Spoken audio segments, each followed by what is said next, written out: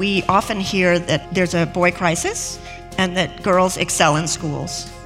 And for 100 years of girls being educated, they have done better than boys in school. This has not yielded structural change in wage gaps, wealth gaps, political parity. It's irrelevant, right? In fact, it's arguable that what girls are rewarded for in school is quiet and conformity, not mastery. So what happens when a girl is not quiet? As with any condition, until we have language for what we are experiencing, until we can name it, we often feel controlled by it. In January 2019, Soraya Chemaly renamed and redefined anger for me. In a riveting talk based upon her book, Rage Becomes Her, The Power of Women's Anger, Chemaly puts female anger into its societal context, revealing it as a tool of transformation, an untapped resource for change. I'm Rebecca Hoogs, the Associate Director of Seattle Arts and Lectures. You're listening to Sal on Air, a collection of talks from the world's best writers from over 30 years of Seattle Arts and Lectures. Soraya Chemaly is the Executive Director of the Representation Project. An award-winning author and activist, she writes and speaks frequently on topics related to gender norms, inclusivity, social justice, free speech, sexualized violence, and technology. In this illuminating talk and Q&A with journalist Carol Carmichael, Chemaly details the very real ways that women are taught from an early age to control and suppress their anger rather than harness it for change, and the way that this socialization is harmful to women and men, and especially to people of color. What happens when a girl is not quiet, when a girl is loud, when a girl grows up to be a woman who wields her anger as a force of change? The answer is revolutionary. This is Sal on Air. Thank you so much for being here tonight, and to Seattle Arts and Lectures for this opportunity to have this conversation. I wrote this book right after the 2016 election. Actually, it was a whole year before I ended up writing the book. But so many people say to me, why did you write it? What was making you angry? And I said, well, I woke up in the morning. And if you had asked me for most of my adult life if I was angry about something, I probably would have said, oh no, I'm just not an angry person. I don't really feel angry ever. Which isn't really normal, right? People feel angry. But I had been so accustomed to ignoring my anger, to ignoring, as we often do, the physiological changes that anger elicits, to listening to my anger, that it was completely disassociated from my day-to-day life. And so what was striking to me after spending many, many years writing about gender and social justice, about the election in particular, was that everyone was angry. But only certain people's anger mattered. And it was stark.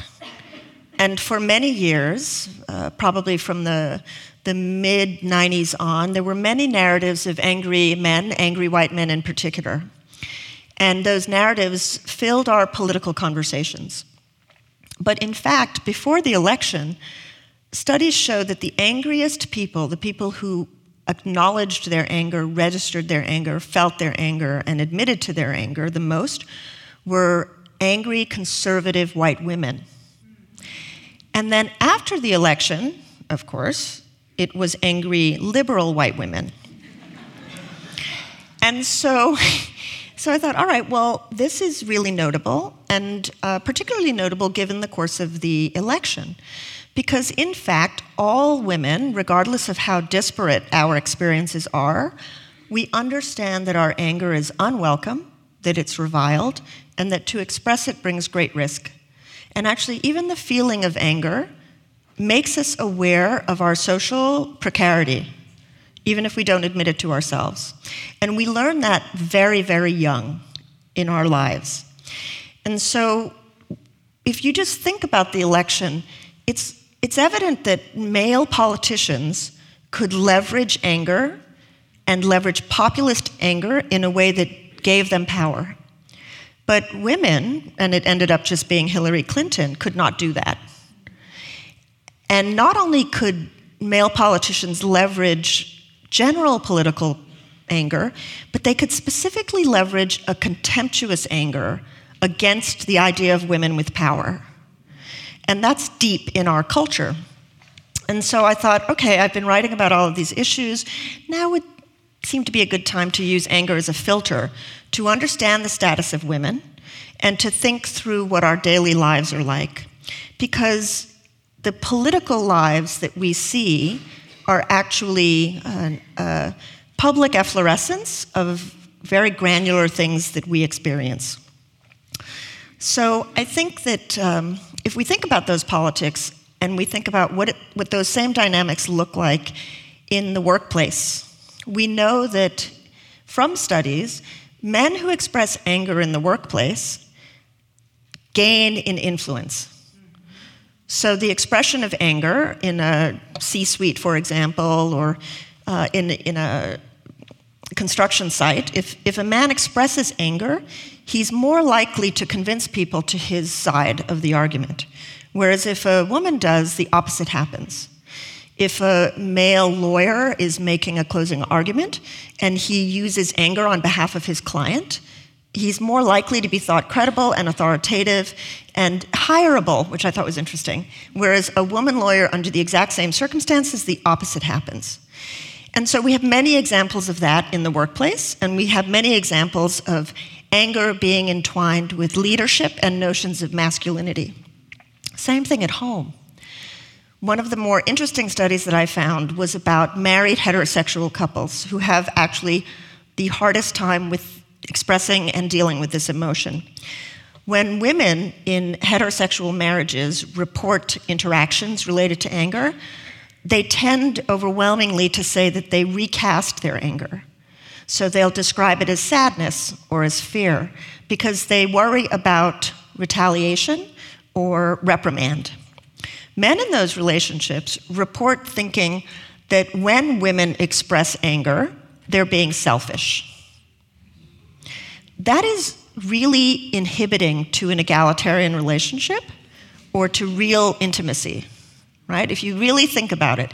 Because what anger says, whether you're in an interpersonal private context or even in the workplace, is this is important. Something is important. Something has happened that you need to pay attention to.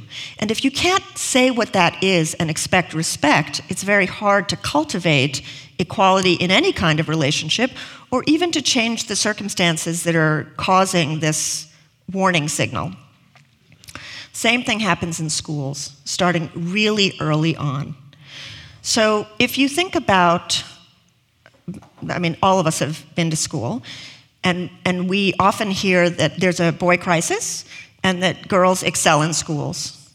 And for 100 years of girls being educated, they have done better than boys in school. This has not yielded structural change in wage gaps, wealth gaps, political parity. It's irrelevant, right? In fact, it's arguable that what girls are rewarded for in school is quiet and conformity, not mastery. So what happens when a girl is not quiet and when she doesn't follow the rules and do what she's told? She's considered aggressive. She's considered angry. She's tagged often as having behavioral issues. And this quality of being confident and assertive gets mixed up with being mean. And there's this tangled mess of anger, assertion, and aggression, which are three very different things. And so there's a lot of policing of that kind of expression. If the girl happens to be, for example, a girl of color or black, it isn't simply reprimand. It becomes disciplinary, it becomes suspension, it becomes detention, it becomes a child being expelled. So around the country, we know that black girls on average are expelled or disciplined at 5 to 11 times the rates of their white peers. for acting in confident or assertive ways, sometimes aggressive ways, which is totally justified, that in young boys is seen as leadership potential. In schools, there was one study that indicated, kind of depressingly, that girls are told to use their nice voices more than 3 times as often by teachers. And we all, as adults, engage in very gendered responses to children, whether we mean to or not. For example, encouraging girls to smile. And I literally grew up hearing things like, you would be prettier if you smiled, right? And so all of these things accrue over time to shape the way we behave. The gendering and early socialization are habits, and they're part of our culture. We live in a pretty sex-stratified, gendered culture that we don't really think about. There are some great sociological theories called separate sphere theories about how that works. We tend to think of gender in terms of our personal attributes or behaviors or identities, but in fact, gender is really structural. It governs our roles, it governs our work, it governs our thought processes, it even governs the way we divide ideas. So we associate anger very early with men, boys, and masculinity. And the flip side is that we associate sadness with girls, women, and femininity. So even infants in their beds, people will look at them, and if they think a tetchy infant is a boy, they'll use words describing that baby as angry, aggressive, difficult. The same infant, if they think it's a girl, they use totally different set of words, indicating that she's more vulnerable, maybe weaker, maybe more in need of care, and maybe sadder. Sadness and anger are really different. They have different effects both on the person who is feeling those or has been described as feeling those. And those attributions have a very long tail. So in adulthood, there was this fascinating study that showed they tested how people attributed emotion based on the throwing of a ball. And they had study participants throw the ball according to certain emotions, if they could use their bodies to convey those emotions. And what they found was that if a person was thought to be a man, those looking at the throwing person would again describe that person as angry, aggressive, violent. But if they thought it was a woman, totally different set of words, often associated with sadness. And so all of these come together in not big and blunt ways.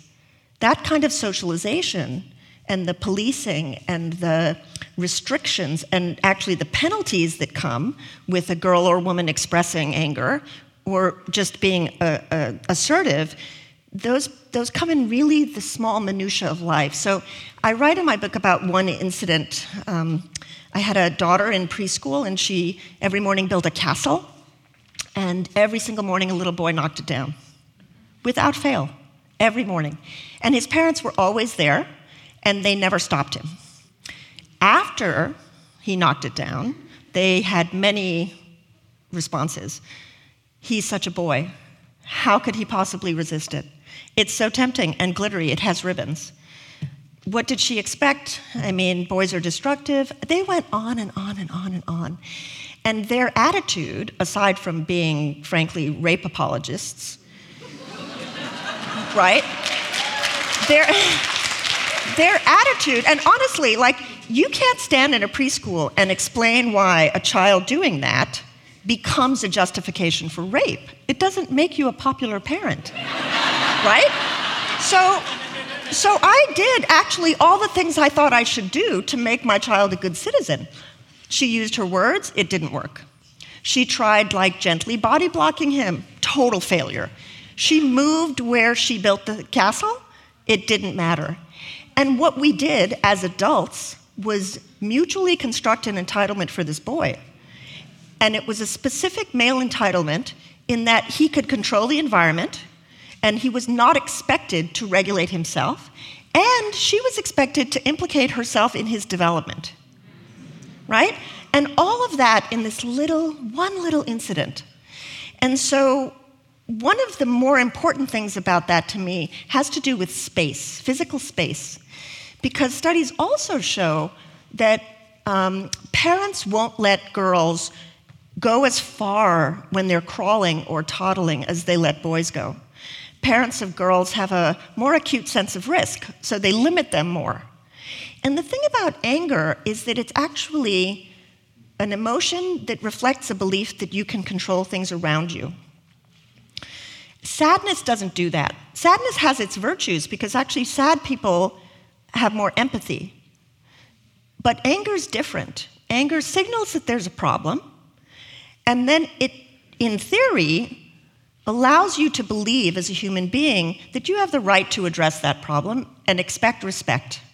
And expect that your community, the people in your family, the people in your religious community, the people in your educational community, will respect you as a peer. And women don't have that. Black people, by and large, do not have it, whether they're men or women. Marginalized people do not have the use of anger that is respected as a civic virtue by higher status people in the society. In our society, that tends to be white men. So what does that mean? What do we do about that, right? The long tail of this socialization and our cultural beliefs about these emotions is profound in our society. It means for women that we cannot defend ourselves and be taken seriously ultimately. So because of this overarching idea that we have these masculine and feminine roles, and that they're quite rigid and binary and in theory complementary, we are tasked with the job of nurturing everybody and providing care. And the way I describe it in the book is that there's a care mandate. It is literally that we are taught to put others first, and I do have 70 pages of citations in the book, which I will not bore you with, but there are many indications of how that happens, right? And so there may be epigenetic reasons, there might be biological factors, but in fact, socialization is an immense quality. And when it comes to space and behavior and anger and emotion, one of the more interesting things that I found was the relationship between physical behavior and the production of hormones. Because a lot of people assume that men are the angrier sex, and that they feel anger more, and that their aggression is angry, and that their anger is aggression. When in fact, everybody pretty much feels anger at the same rate. Women actually report feeling anger more often, with more sustained longevity, and with more intensity. And so the question is, what is it about the way we teach people to physically behave that might be contributing to our ideas about these emotions and their social construction? So what I hear very often when I talk about this is literally, but boys and men have testosterone. Women have testosterone too, by the way. But in one of the cleverer bits of research that I've seen, researchers had performers in a theater enact a firing scene, where one person fired another person in a particularly degrading and dehumanizing way. Before each skit, they would take a saliva swab, and after the skit, they would take another one. And what they found was fascinating. What they found was that the people who fired someone, their testosterone levels skyrocketed. If the person firing was a man, his testosterone levels went up by a factor on average of 4. If the person firing someone was a woman, it was 10. Right? Now, men have a higher baseline, but 10's a lot, right? And so studies like that really beg the question of how the way we treat children and their interactions with physical space, what the interactions of that socialization are with our hormonal production and then our behaviors, which I think is super interesting. So in the end, though, what ends up being the case is that we as girls and women we become accustomed to being mocked for anger. not being taken seriously. And so how many people have seen videos of little girls throwing a temper tantrum? They sort of viral videos. Anybody? They sometimes zip around. Now think about what that means, right? This child is having a hard time, and someone points a camera at her and makes it an object of fun, right? And little things like that are happening constantly. And so we go from being sort of princesses and then bratty princesses and then hormonal teens and then whiny bitches and high maintenance women and then nags, right? And the course of these stereotypes follows us throughout our lives and is really flavored. So if you're a black woman, you don't even have to say anything. You're just an angry black woman, right? You don't even have the chance to express your opinion or your rational response to something or defend yourself. I mean, you end up in terribly dangerous situations if you're a black woman in America, right? We know what happened to Sandra Bland. That's not an outlier consideration if you're a woman who is black and is just simply trying to defend herself. If you're Hispanic, this has happened to me, I'm not even Hispanic, right? I kind of maybe look Hispanic sometimes. Your anger is interpreted as some kind of sexy food product, right? Like literally, you're a hot tamale. And you're like, what? If you happen to be of Asian descent, chances are you're a sad Asian girl. You're not, passive. You're supposed to be sort of servile. And these stereotypes sort of spin on, and every single one of them has a demeaning, silencing quality, right? And so we have I think, a realistic sense of why the anger is a risk. Now, I think most people think anger is a risk because it might break relationships. But in fact, it's a risk because it means we actually will find out whether the people around us care about what we're saying is important, which I think is much harder, right? It's hard to actually figure out that maybe they don't care enough to respect what you're saying. And so we get used to the idea that we are the more emotional gender being used against us. It's weaponized against us, right? And then there are penalties. There's the trivialization, there's the fear of retaliation, but then there are two other things that I find interesting. There's objectification. We are all objectified in this society as women. You can't walk outside for 2 minutes without seeing a part of a woman's body. And sometimes, I write a lot about objectification and often get scolded for not focusing on what feminists should focus on. But it's interesting to me that one of the aspects of objectification that we don't really ever talk about is the impact of self-objectification on how we feel our own bodies. So women who have high levels of self-objectification and self-surveillance, right, knowing how they're sitting all the time, it occupies a lot of mental space, lose the ability to, for example, accurately count their own heartbeats, or take their pulses, or actually interpret feelings in their body, which means the higher your levels of self-objectification, the less in touch you are with any of your emotions, particularly anger, right? Which is a terrible side effect to something that's pretty common in this society. But lastly, what happens is that we get sick. If you, there was something in the news this week that really, how many people heard the story about the young mother who died in the New York subway? Right, this is a horrible tragedy, a totally avoidable tragedy if we had access for people with disability, access for people who cared for the elderly and for children, right?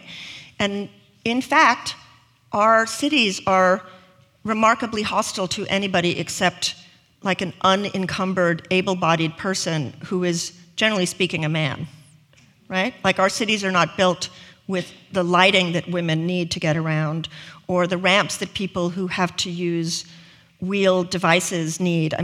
Over and over and over again, city after city after city, we know that cities are not built to be inclusive spaces. and that they are actively aggressive and hostile to certain parts of the population. And that's because the norm for the ideal person in a city is actually still an able-bodied single man who is unencumbered by bags or tight clothes or children or caring for other people. And so this young woman, like many of us, I mean, I had 3 children in strollers in a city. I don't know how many times I literally risked my life on an escalator or trying to move people around the city. And so we have all these male norms that we don't think about. Same thing with women in lines at bathrooms, the design of microwaves in cockpits. I mean, the list is super long. We have the same male norms around our impressions of anger. So when people usually think of anger, they think of rage. If they think of anger management, they think of having to control violent rage. If you Google anger management, you literally get a whole slew of pictures of white men screaming at things. Right? Literally, they're screaming at computers, they're screaming at each other, they're screaming at walls. And that's actually not most of people's anger experiences. If you have been taught to ruminate, as most women are, if you have been taught to not express your anger, if you then learn to tessellate it into other things or divert it into other behaviors, screaming at something is not what you have to manage. What you actually probably need is not to manage your anger, which you're doing all the time. It's to liberate that anger. It's like water. If you do not pay attention to it, if you do not give it an outlet that is healthy, it finds a way to manifest itself anyway. So if we think about all of the illnesses that are thought of as women's illnesses, and we could have a whole session on the medical profession and bias against women and their pain, but then those are really treated the same way. Like women's pain and women's anger are treated remarkably similarly. But in fact, what happens is things like eating disorders, chronic pain, depression, anxiety, cardiac ailments, autoimmune diseases. I'm not saying that anger causes these things, but anger has been implicated. The mismanagement of anger, the repression of anger, the suppression of anger, the diversion of anger, the unhealthy treatment of this emotion has been implicated in all of these. And so you really have to step back and say, all right, well, what does it mean for us to not feel this emotion, to have the right to use the emotion to defend ourselves, to have a healthy outlet in which we don't constantly calibrate our behavior to the fear of retaliation or the fear of violence, right? And so we have a kind of social ignorance around women's lives that continues, and a lot of it has to do with violence. So if you think about Me Too and Time's Up are the current endpoints of a long genealogy of hashtags in which women shared information about their experiences.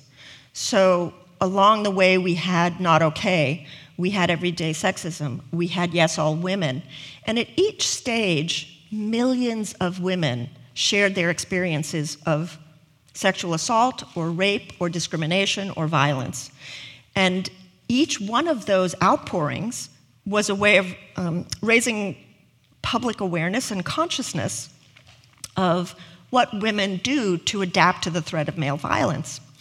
So what I think is interesting is that with anger and with the threat of violence comes a pretty consistent response, which is denial, right? What you're saying cannot be taken seriously or must be an exaggeration. There's a lot of gaslighting that goes with it. And this was another thing that really prompted me to write this book. Who remembers after the Grab Them by the Pussy tape, who remembers the outpouring of women's pain because they were forced to think about memories that they didn't want? Does everyone have that feeling? I really personally couldn't go anywhere for weeks without women being on the verge of tears or wanting to say something or explaining that they had said something. And about I want to say it was 2 or 3 weeks later, there was a presidential debate. And this tape was on everybody's minds. And women had been telling these stories, and a lot of men had been expressing surprise about what women that they had known for a long time were saying. But then the debate happened. And during the debate, Facebook analyzed tens of millions of comments. What were people interested in the debates? What were they talking about online? And for men, there were the top 5 issues, and I can't remember exactly what they were, but maybe I want to say the economy, terrorism, jobs, and then 2 others. For women, it was the tape was number 1, and then everything else. And this is a glaring gap, right? For men not to even have it on the top 5. For men not to understand that for women, everything else is affected by navigating male violence all the time is stunning, right? And yes, that really pisses me off, right? So I think what's interesting, though, is that we don't see a lot of expressions of anger about the adaptations that we are constantly making. I have another story. My great-grandmother, we have a fairy tale in my family, and I write about it in the book. She was 14, and the first time I heard the story, I was 5. And the way the story went, more or less always, was she was a beautiful girl, and one day she went for a walk, and a handsome man on a horse rode into her town in what was then called Transjordan. It wasn't Jordan, because the state of Jordan didn't exist yet. Rode into her town and swept her off her feet and rode off into the sunset. And they had 7 children, and here all of us were. And when you're 5, you're like, so cool. Oh my God, I have a princess in my family. Who has a princess in their family, right? Fast forward to when I'm 11, and I hear this story again. And I'd heard it along the way, but by the time I was 11, several things had happened. One was that starting at the age of about 9, I was relentlessly harassed on the streets all the time. I lived in a place where street harassment continues to be very common in the Bahamas. But in fact, street harassment is common everywhere. And the overwhelming majority of women, and by that I mean in the 90s, 90%, 95%, 98%, report incidences of street harassment. But I'd already had that experience and was extremely aware that the way that I looked and my presence in public endangered me because of this attention. I'd also explicitly been threatened by rape in a schoolyard by an older boy. So when I heard the story this time, I said, well, actually, it sounds like she was kidnapped and serially raped and taken in a boat far away from her family, and she never went back, and that man should go to jail. Right?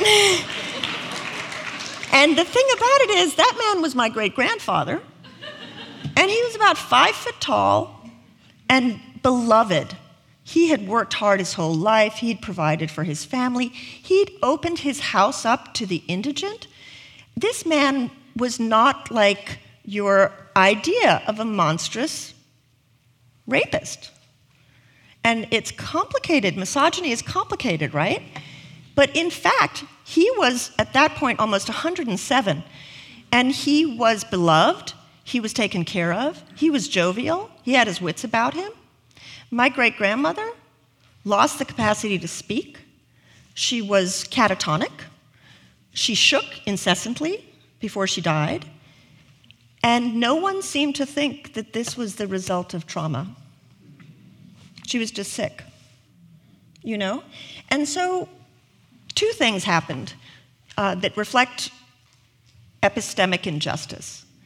One is an aspect of epistemic injustice that's called testimonial injustice, which is when people hold a prejudice that leads them not to believe what you're saying.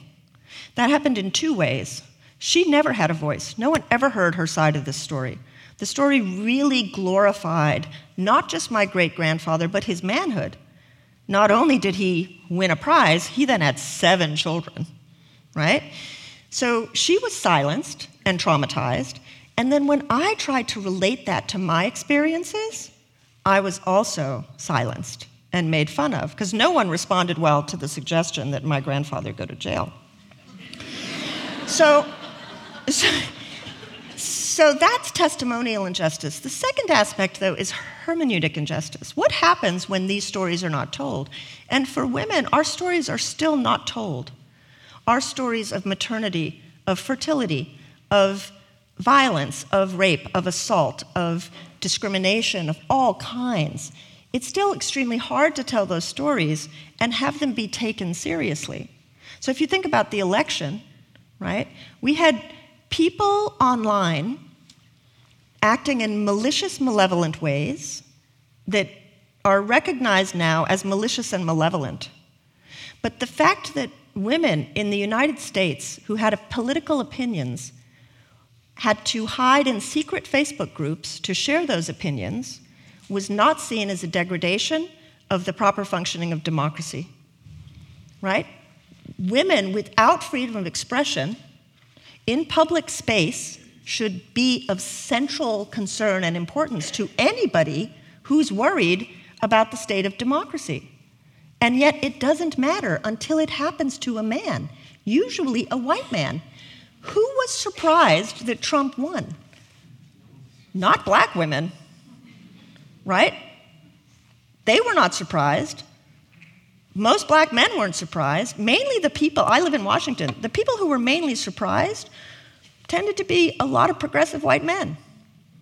And the relation between my great-grandmother's story and our election is this. If you think of the scale of what I just told you in my own home, that happens at scale in our media. 70% of bylines are still men's. In our newsrooms, for political stories, it's between 70 and 80. For sports, it's more like 90, and that matters because athletes are often implicated, for example, in stories of sexual assault. And who is telling those stories, right? And so we have these biases that are built into the way we produce media. And those same silencing and denial patterns that we experience at intimate levels, and we tend to, all studies indicate that this sort of big gap in understanding between what women are saying and what men believe, and I cite a lot of them, and there are even more in the last year since I've published the book, but that's happening at scale in our media. So the interesting thing about hashtags like Me Too are that they are infused with women's rage. But they are a very, very, very good example of how rage is information, how it is information that shapes public awareness. For the first time, even though we have all the harms of this technology, we have the ability to bypass gatekeepers, and we have the ability to confront shame. If you think of something like Shout Your Abortion, right? Mainstream newspapers and media are not shouting women's abortions. Women are shouting their abortions, right? And we couldn't do that unless we could find each other, support each other, find allies, communicate with the public, and do that without shame, and do it with real anger. And so this impression that anger is negative, I'm trying to confront in the book. The impression that it is masculine, definitely overthrowing that idea. And I'd like to sort of close with this idea that there is so much hopefulness in the anger that we have. And if you even think about Me Too, I keep being asked, I've been asked now for weeks, has Me Too failed? And frankly, the only response to that is to laugh, right? We have millennia of misogyny and oppression and intersectional violence, and Me Too has been around in the public eye for about 16 months, right? Tarana Burke, who founded the movement to focus on survivors, has been at it for more than a decade. But I think what's scarier to people is not that it's at an end and it's failed, but that it's just at the beginning. right? And it's a very hopeful movement because for the first time, women are sharing their stories with some confidence that they might be believed, right? So when men say to me, I don't have a place, what should I be doing? I'm guilty by association, I say, oh, welcome. Thank you, right? You are an honorary woman, have fun. Like, you know, and the thing is, though, I think for a lot of men that I talk to, even men that I love, men that are smart, they're thinking about it, it's very hard to conceive of listening as an action, right? but no, in fact, listening is an action, right? You have to listen. It's not the same as hearing, as my very loud 5-year-old said one day in school. But it takes a lot of effort to really listen to people. And what we know from linguistic studies is that men are talking a lot. And it would help if they talked less. And so I want to leave you with the frank outrage that pushed me to write the book and motivates me every day, which is just the sheer number of people who think that men alone in rooms with a token woman now and then have any ethical or moral standing to make decisions on behalf of humanity, right? And they don't. Like, there should be no doubt that they do not have that ethical and moral standing. And because women have been given the role of nurturing, because we are responsible for making other people comfortable, that gives us power in that we should make people uncomfortable with that idea, right? We should make people uncomfortable with our anger being unacceptable, right? And so I would urge you to think about, in your day-to-day lives, the art of the possible in these personal interactions being deeply and profoundly public and political. So, thank you so much for having me.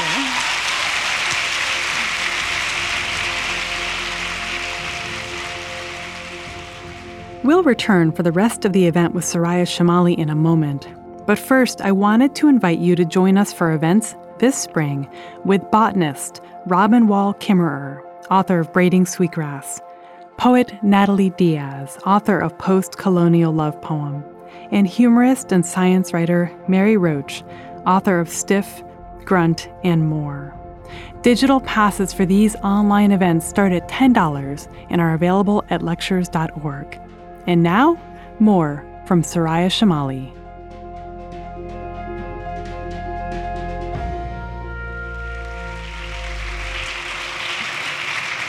Soraya, that was just wonderful. Oh, Wonderful. And for those who have read the book, you know from what I speak, and for those of you who haven't read the book, you're in for a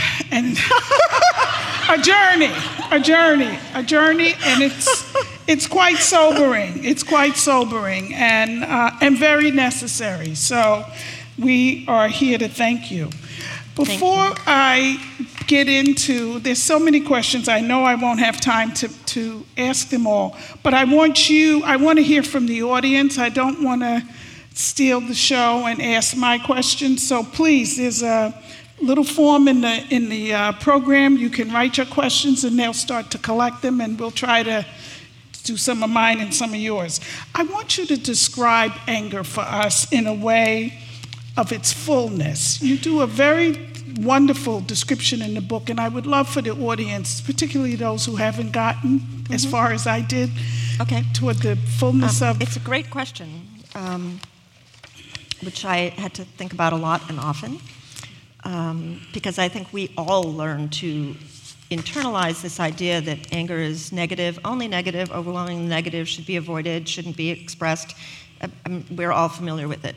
But in fact, anger by itself, it's neutral, it's an emotion, we can figure out what to do with it, and unfortunately, what we tend to associate it with, because we never learn what I refer to as emotional competence, we don't actually learn to think about how we're feeling. We don't learn to think about the meaning of how we're feeling as children, for the most part. Maybe some of us do, and I'm deeply envious of that.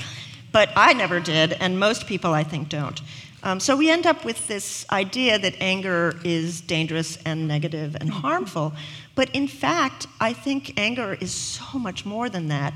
And in the same way that we have witnessed the anger of contempt and disgust that fuels the rise of authoritarianism and sort of macho fascism and racial hate and anti-Semitism, that's all legitimate. I would say that that is an anger of resentment. It's an anger of looking back. It's an anger of revenge. It's a very destructive anger. But by the same token, we've seen, and we have seen for a very long time, we've really seen an efflorescence of it, but we also have an anger of hope that is building communities that are joyful and compassionate and productive, and that bring people together in ways that they may not have come together without their anger. For myself personally, as a woman, as a feminist, you know, I think I followed a pretty typical path for women, which is that I lived with the harassment and the discrimination and the sexism and the violence and the just constant suggestion that I should smile, literally, smile all the time. And I lived with it until I had 3 daughters.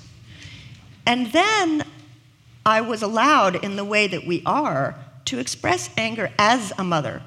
Now, we can't express anger about motherhood. No. Right?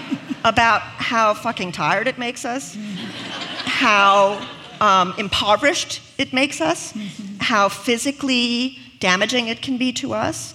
I do have a chapter that is purely on the ideal of motherhood. Whether you have children or not is irrelevant. Because in fact, if you are in the fertile zone, right, your employer treats you as though you might have a baby any minute. Because we are all potentially pregnant at all times, right? And so we can express anger if we're mothers. So if you look at conservative women politicians, what do they lead with? They lead with mama bearness. And if you look at women's political movements, they are often framed in motherhood because that is acceptable, doubling down on the status quo of sex segregation and your proper role. So Mothers Against Drunk Driving, the Prohibition movement. You can, like, you know, Moms for Sane Gun Reform, the Children's Defense Fund. Wonderful, incredible organizations, but literally, okay, fine, we're going to tip our hats at the fact that we know we have to produce babies and that we can be angry not for ourselves, but for others.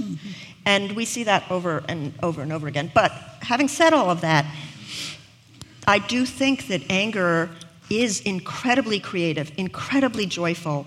You see it in women's music, you see it in their art, you see it in their communities. And so I just urge people to step back from and unlearn the lessons that we learn about ourselves and our anger. So one of the points in the book that you raised had me go back to a moment of collective rage for women in the country, and that was the Brett Kavanaugh hearings. And so there sat Senator Chuck Grassley, soldiered on in the same seat 27 years after Anita Hill took the oath. With 5 other people that were there. Yes, 5 others. Same fervor, little appreciation for women, the sexual harassment then, sexual assault now. And many people say, well, with this passing of that generation, things will change. But you brought up a very good story, which I'd love for you to share, on the exploitation of women on social media through the telling of a story of a young man that you dubbed Toaster Boy. So I would like for you to share that, because I think the way we raise our young men today says a lot about how women will be treated in the future. So before I tell the story, I want to just share a few really depressing statistics. One is that there's no progressive trajectory to dismantling any of the forms of discrimination that we're talking about. I would seriously argue that in terms of our interpersonal relationships, because most people continue to have same race and ethnicity relationships, and then they often have children, that gender becomes incredibly defining to the way people relate to one another. And unfortunately, the way we have taught an entire generation to relate to one another is not looking so good for girls and women. And I think it makes sense because, in fact, the last 25 years have been a period of intense backlash. And we had a generation that grew up with intensely backlashy media. I mean, if you just look at the most superficial things like superhero movies and Disney movies and their merchandising and the way that they shape imaginations, you will see hyper-exaggerated masculine caricatures and gender essentialism. Like, you could just play whack-a-mole for weeks, right? Mm-hmm. And so the thing about the Brett Kavanaugh hearings, I mean, if what happened in terms of their anger differentials isn't clear, nothing I say is going to make it clear, right? and so I thought what was most interesting about the distinction was that she did remain composed and calm, and I was personally, the saddest part for me was the moment when she said, she referred to collegiality when she was being sort of deferential, and that really broke my heart because I realized she thinks that they think of her as a peer who they respect, and that's clearly not the case. My goodness. Oh. But what was interesting to me, of course, was the flanks of women behind him, and the fact that after he had his hissy fit and tantrum, his approval ratings went up. And that's important because I think a lot of people think that people who are born and identify as women are feminists automatically, which is not true. And that somehow, if you are a person who says that you're a feminist or that you're a person who says, you know, I'm a woman and I understand, that you will not be subject to the forces in the culture. And there are many progressive men who abjure that sensibility and many women who embrace it because, in fact, it's very protective of their identities and it makes a lot of psychological sense.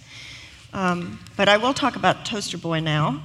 I speak at a lot of colleges and universities, and I also, half of the work that I do has to do with technology and online violence. It's at the nexus of violence, gender-based violence, freedom of expression, and technology. So a lot of work with activists around the world and with tech companies. So I was in a school, and I will only add to this, I will eventually get to the story, to say that this is not uncommon, what I'm about to describe. 19-year-olds, maybe 40 or 50 in the room, and we had been having a conversation about social mores and inequality, and everyone in the room had a hard time believing that gender inequality was a problem, which actually is very common because studies of teenagers show that they bend over backwards to believe in mostly meritocracy and equality, and that if they spot something, if, for example, you say, well, there's sexism, a lot of teenagers will argue that it's a two-way street and that boys and men experience sexism too. So there's not a lot of distinction between describing bias or prejudice, discrimination. There are lots of levels, right? Stereotypes to overt violence.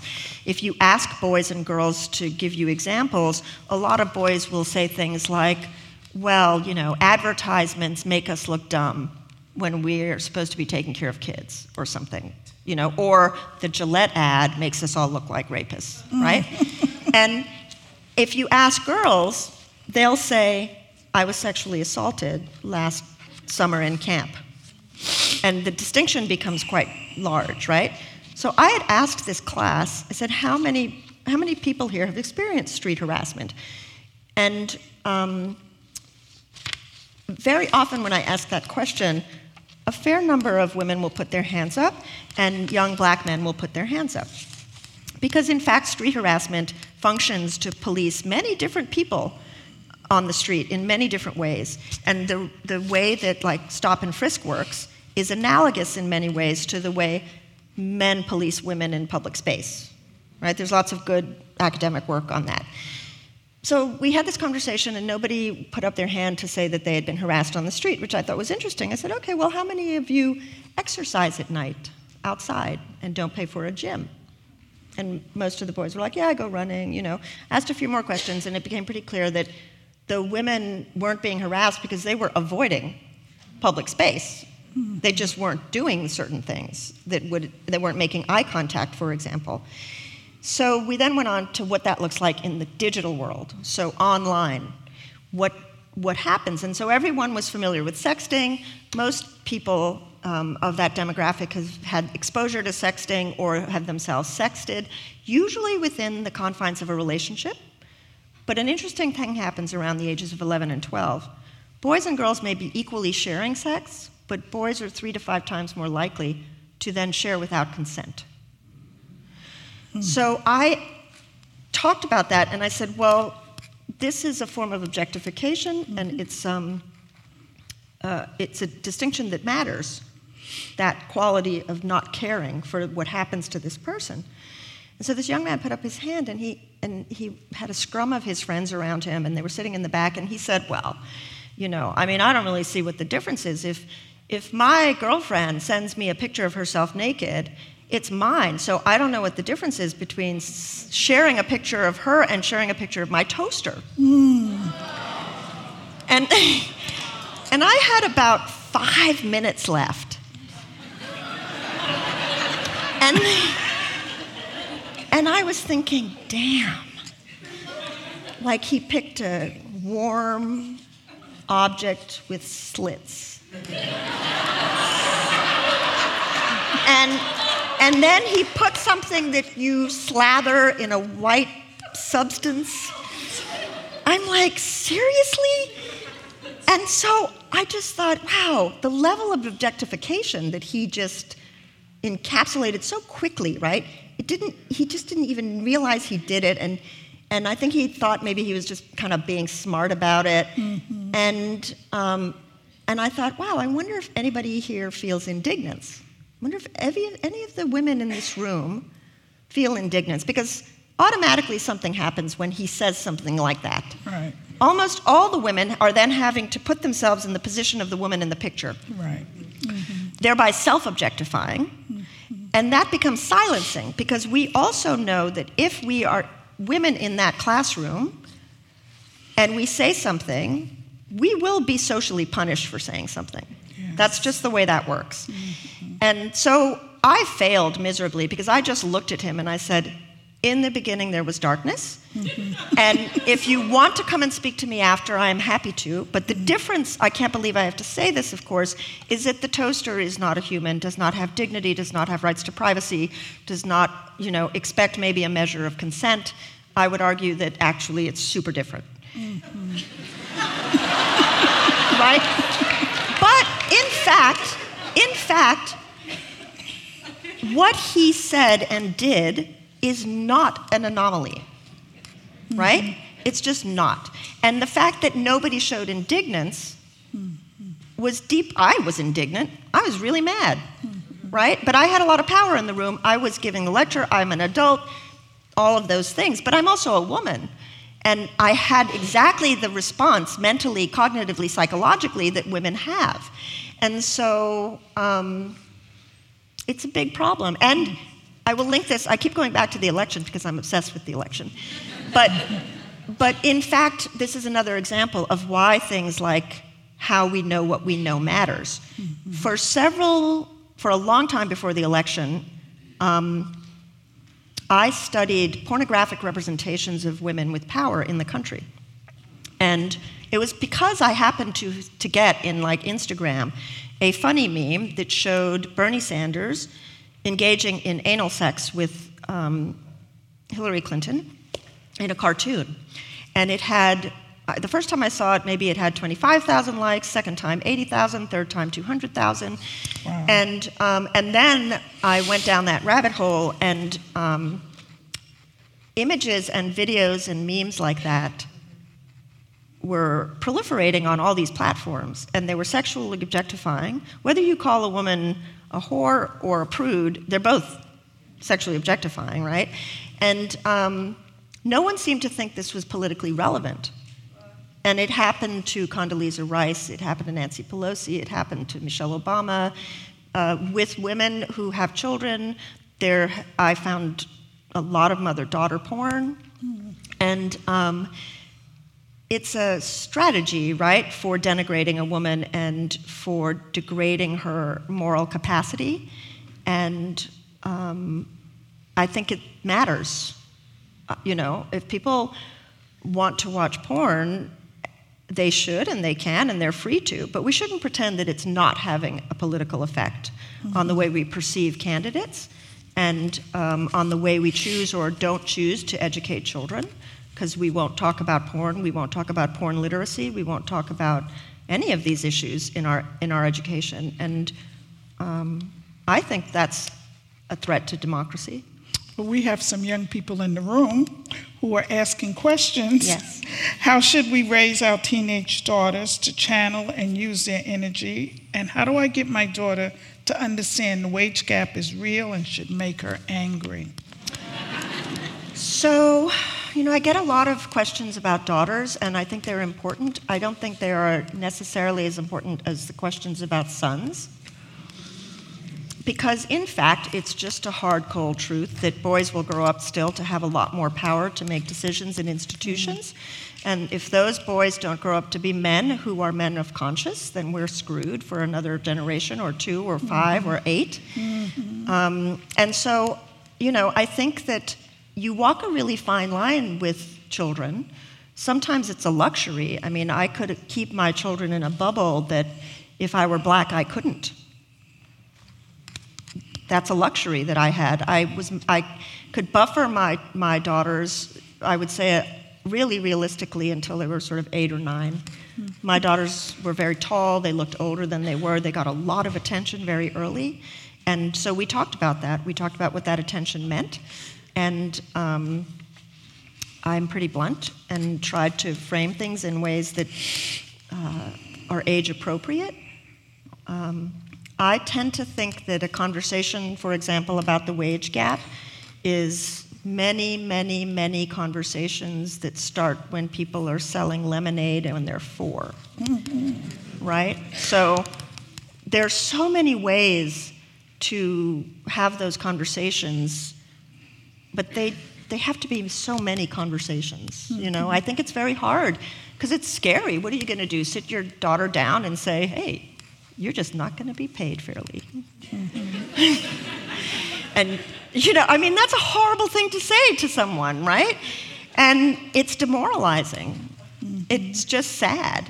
It's sad to think I won't be treated fairly, especially if you're working really hard, you're doing really well at school, you have a bunch of people around you who are denying the fact that maybe you are being sexually objectified, maybe you are being called a bitch for expressing your opinion.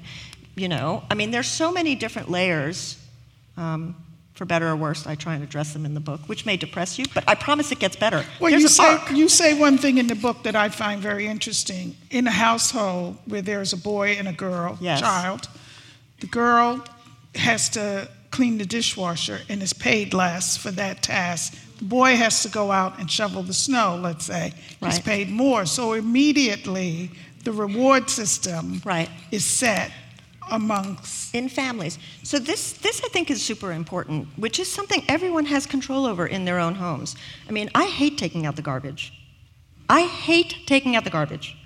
But I take it out to set an example for my daughters that the garbage is not my husband's job, right?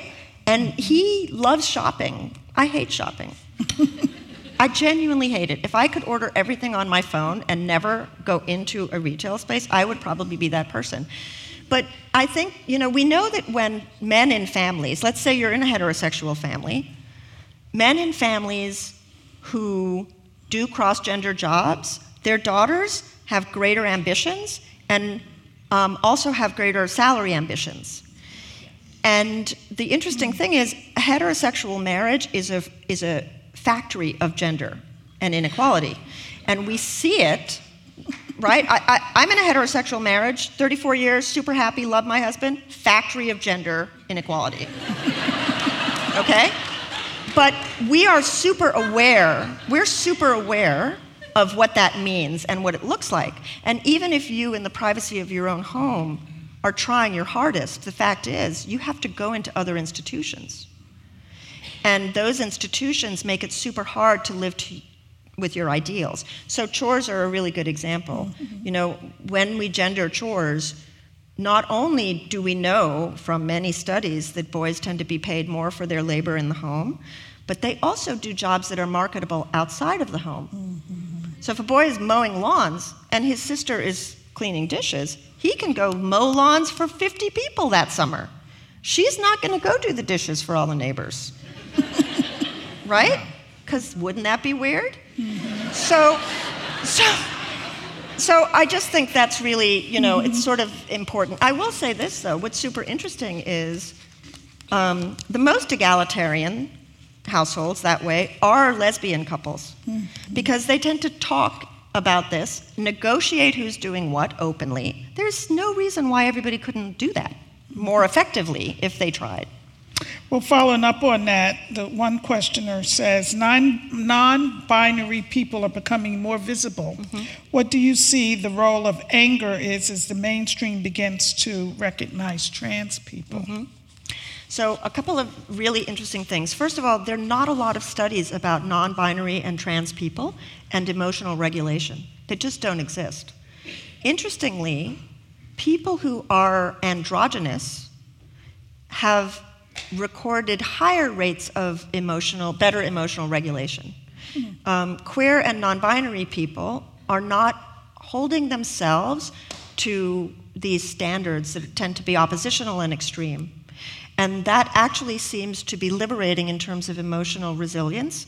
And there are often, for trans people and queer people, high and higher rates of depression, anxiety, self-harm, and suicide,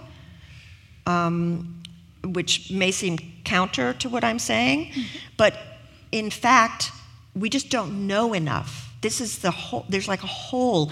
And this is one of those examples of how institutions are failing us, because the population is embracing this, but our institutions are not.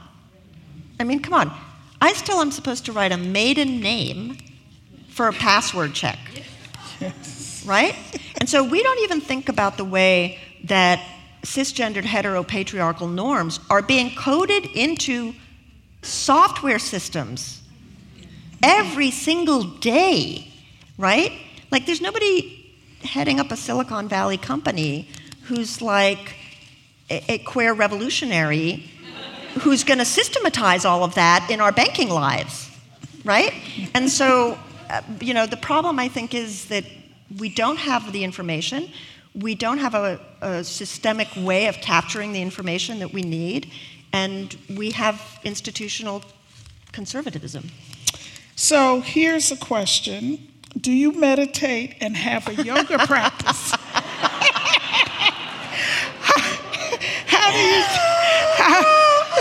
How do you think about rage in the context of meditation practice that teaches you to let anger go and not your emotions, ego control you? Yes, I'm not an anger letter goer of.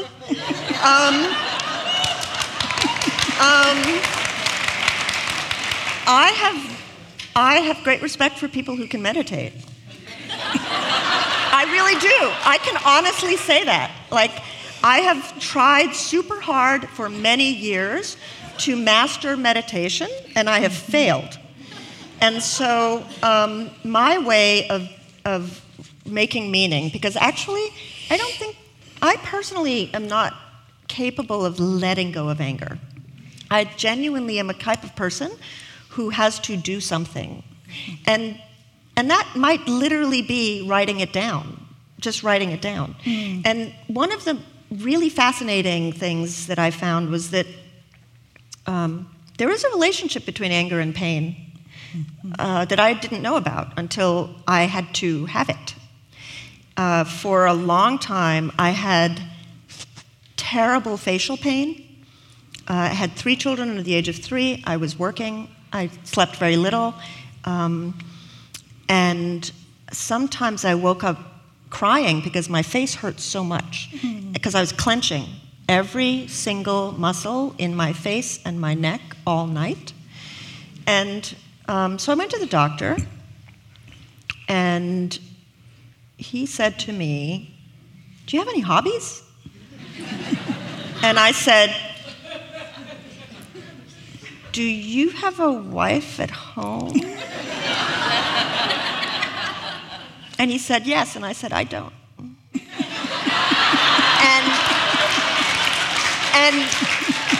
And I liked this man a lot, but I said to him, people don't really like it when I say stuff like this, but in fact, I'm probably one of those people that's doing 2 more hours of unpaid work a week, a day, and that's a wealth transfer. And so I went to many doctors, and eventually it stopped. But I think it stopped because I realized I was mad, and I wasn't saying anything. And I do what many of us do, which I do write about, which is I would say, "I'm so stressed." Yes. And how many times do we say, "I'm tired," or "I'm stressed," or lots. "Oh no, don't worry about it, I'll do it." Totally. And I stopped doing that. And I urge everybody I know to say no unapologetically. And I also feel pretty strongly that self-care and the issue of stress put too much burden on us as women to manage ourselves. I mean, no massage is ever going to solve your anger problem. No pedicure is going to solve your anger problem. A no candle is going to close the wage gap. I mean, if a candle could close the wage gap, we'd be in pretty good shape. So I didn't even say what I wanted to say. Just one thing. Anger is a mediator of pain.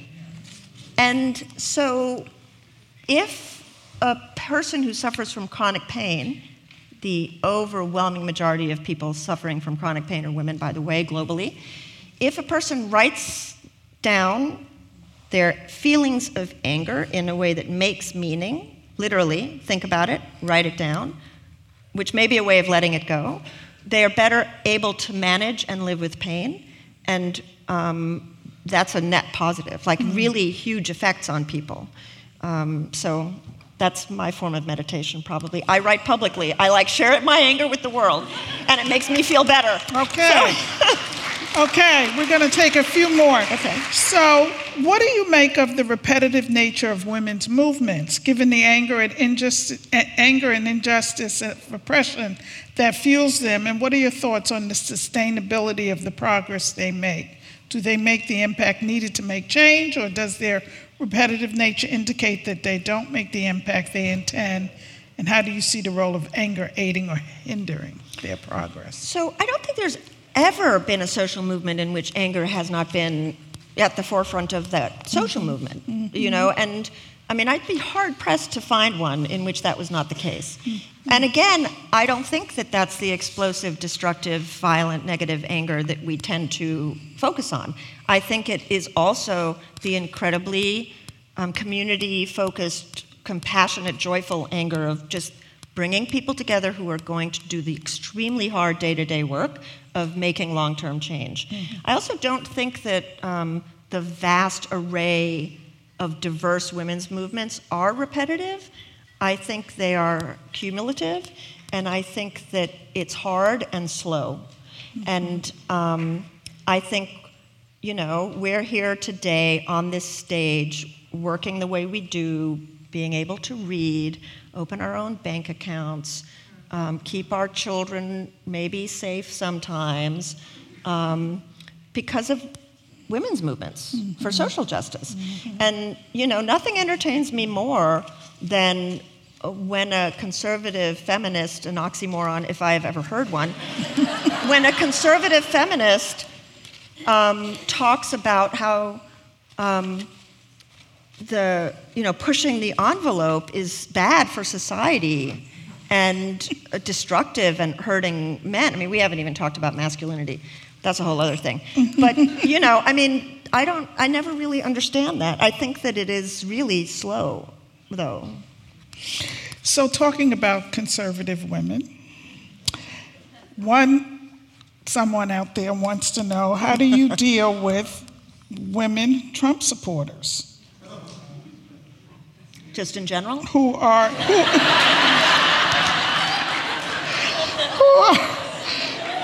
apologists, Trump apologists, this person writes. So there's so many layers to that. I have spent a lot of time, like intense amounts of time and focus, trying to understand a couple of things about cognition, because I still like to think facts matter.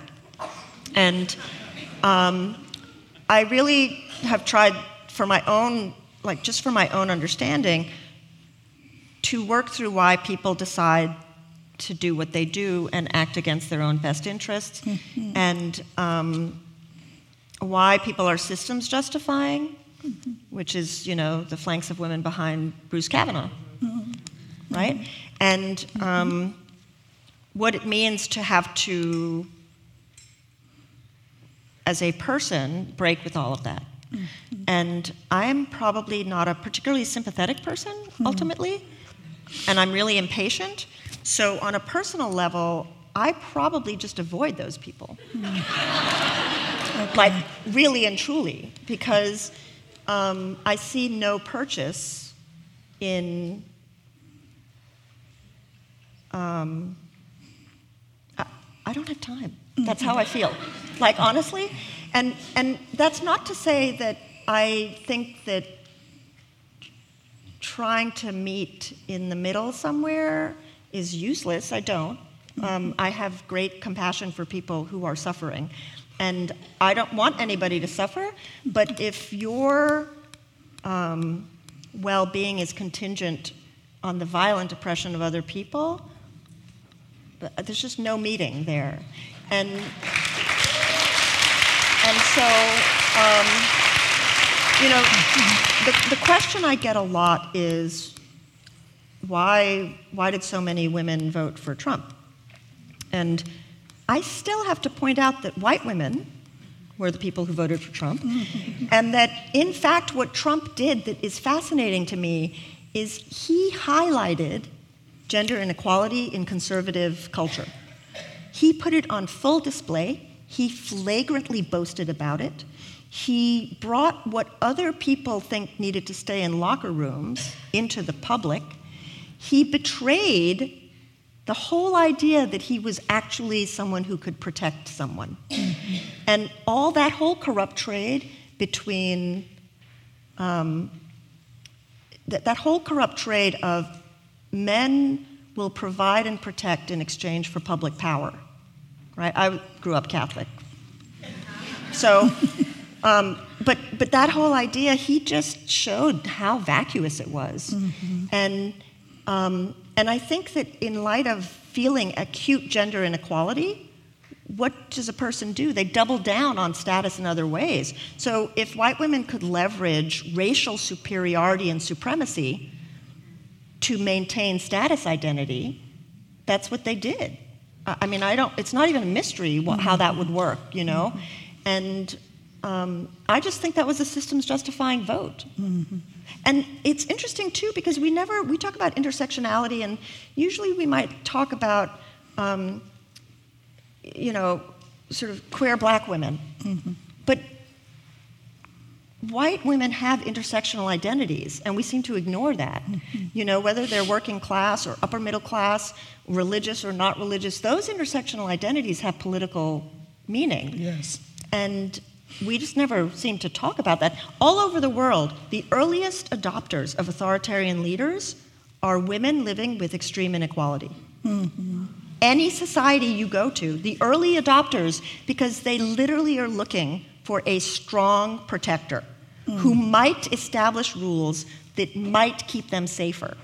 And we never talk about the inequality of highly religious women in this country who are in heterosexual relationships.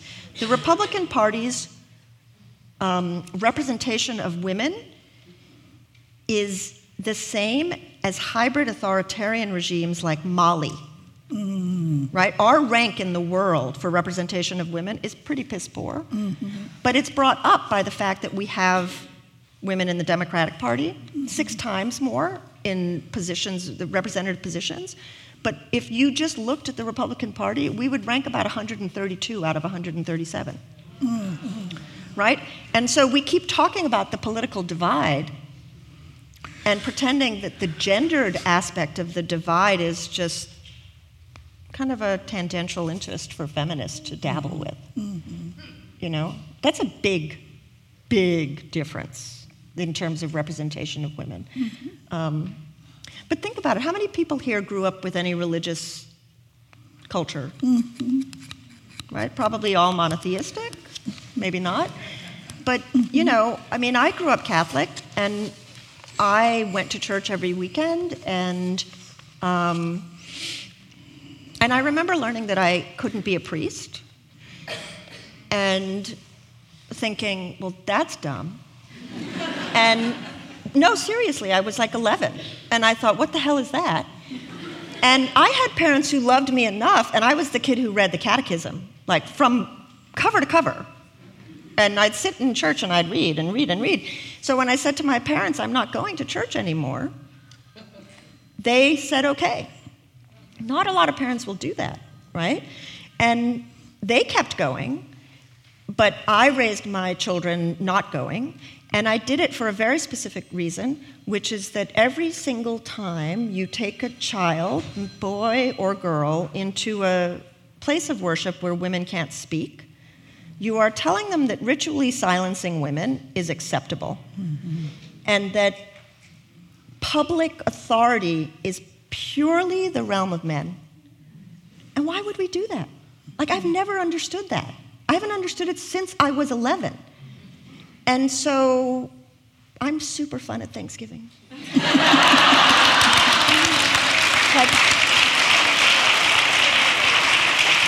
you know? Okay. All right. Can you talk about the angry black woman stereotype and how that expectation and reality of justified black women's anger operates? So, in the last couple of years, there have been some remarkable studies. Like, we all live with this stereotype. Like, it's just part of our culture, this trope of the angry black woman. I mean, think about Michelle Obama, who, you know, she went to the White House. She didn't wear sleeves. And she was painted over and over again as an angry black woman. And every single day, we see images in media that are editorial choices about how women who are black and, God forbid, have achieved some level of political authority or celebrity are represented. So we saw it certainly with Serena Williams, right? I mean, Serena Williams was fined the highest ever fine at the US Open, ever. Like, I'm 52. How many badly behaved male tennis players have we seen, right? And the fact is that those men not only were glorified, but then monetized their bad behavior, right? Like, how many advertising contracts, Sports Illustrated covers, you know, news jobs did they get? And so, you know, I mean, yesterday, Stacey Abrams, my God, this woman is brilliant. She's going to do the response to the State of the Union, right? Stacey Abrams is one of the most unflappable, charming people that you will ever meet, and she's not, like, smiling incessantly like we're all supposed to, but she's easy with her smiles. And what pictures did they choose to show of Stacey Abrams? Like scowling, finger-wagging woman, right? And so how debilitating is that for a woman? Like, that's just ridiculous, right? And it really starts before first grade. The disparities in treatment start before first grade. And, if you're a young black girl, you can never achieve the idealized, fragile femininity that automatically accrues if you're a white girl, right? And the thing about the white fragility is that it is the most powerful lever of sexism and racism. And we don't sit young white girls down and say, hey, your femininity, we're going to use that constantly to justify male violence, racist oppression, masculine rule. Like, you can't say that to little girls, right? But that's what's happening. I mean, in our media, I love disaster movies. My favorite movie ever is RoboCop. Like I will watch it over and over and over again, and I watch like all the tidal wave movies and asteroid movies and giant whale movies, and very often the ultimate victim in those movies is a sweet little white girl, right? Because then you need a very big, strong man. And that's funny in our media. It's not so funny in our politics. It's not funny in our schools.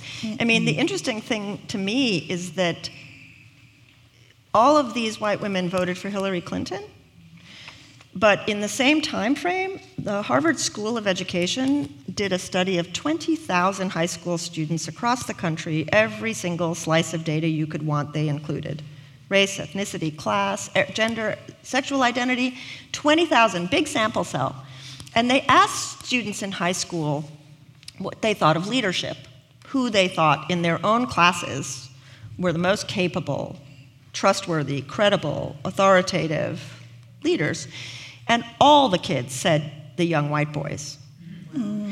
And interestingly, and this is a perk of the multiple identities that black girls and women have, black girls and women were seen as extremely good leaders and powerful immediately after young white boys, because in fact, people couldn't quite categorize them as either women or white. They just sort of had this ambiguous place that benefited in terms of how people perceived them in school. The least trusted were young white girls, and the people who trusted them the least were young white girls. And that's sad, right? I mean, that's a super sad commentary on our culture. And I just think those girls grow up to be women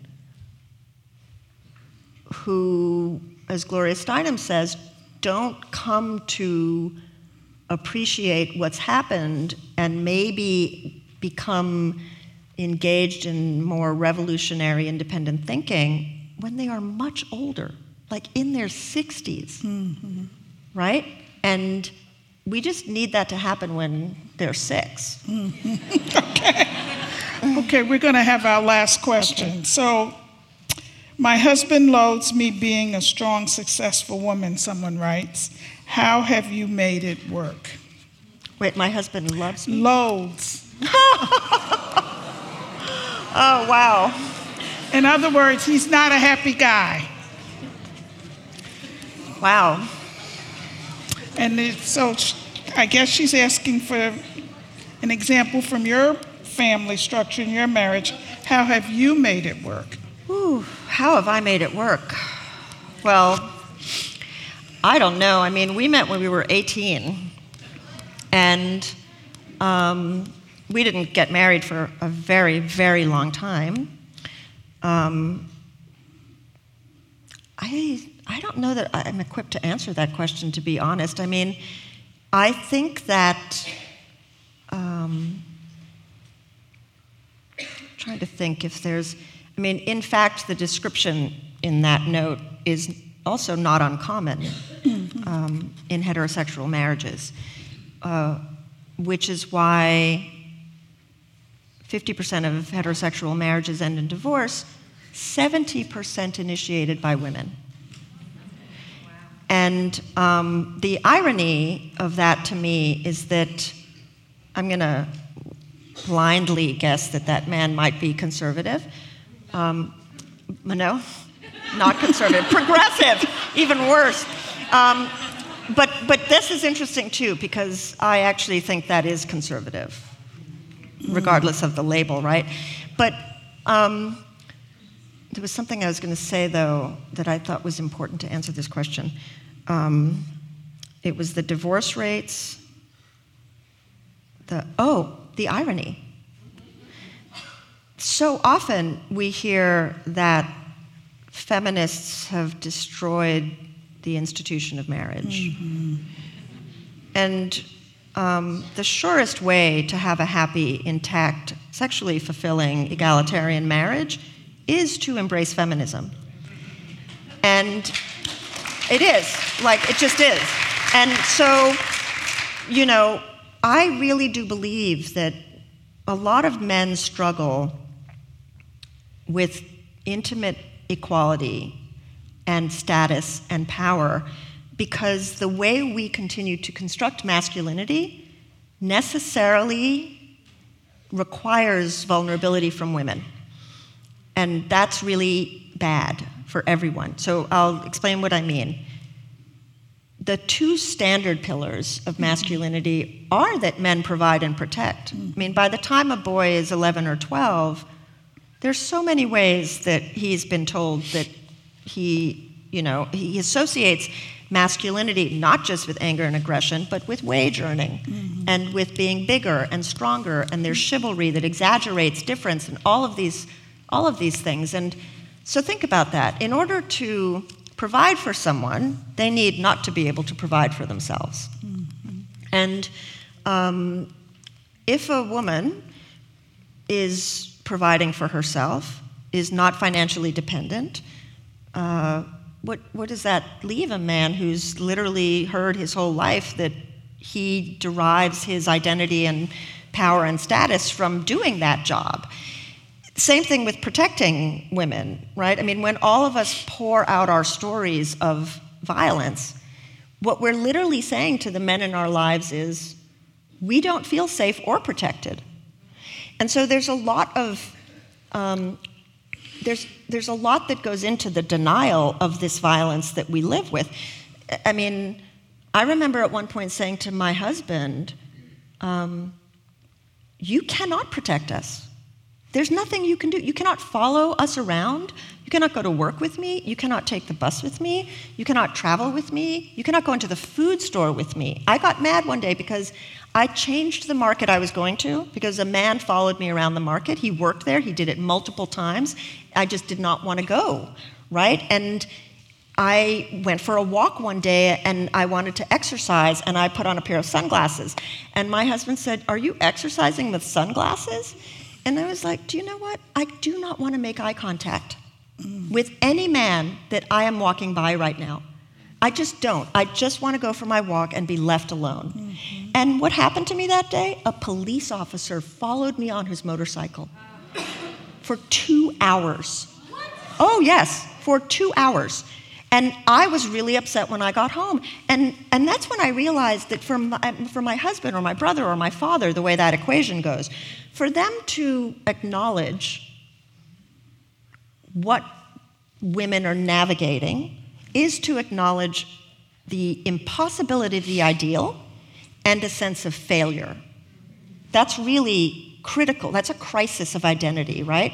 And so all these gaps in belief, I believe, are genuinely rooted in that crisis. So as long as we construct boys' masculinity around those ideals, we are encouraging them cognitively to deny the truth of what we're saying. And that's why I said Me Too is much scarier if what we're saying is true, right? It's not, the scary thing isn't that men are endangered because we're all lying, because we're not all lying, right? We're not lying. It is more frightening that we're telling the truth. Yes. I don't know what to tell you about your husband. Thank you, Soraya. Thank you so much. Yes, thank you. Mm-hmm.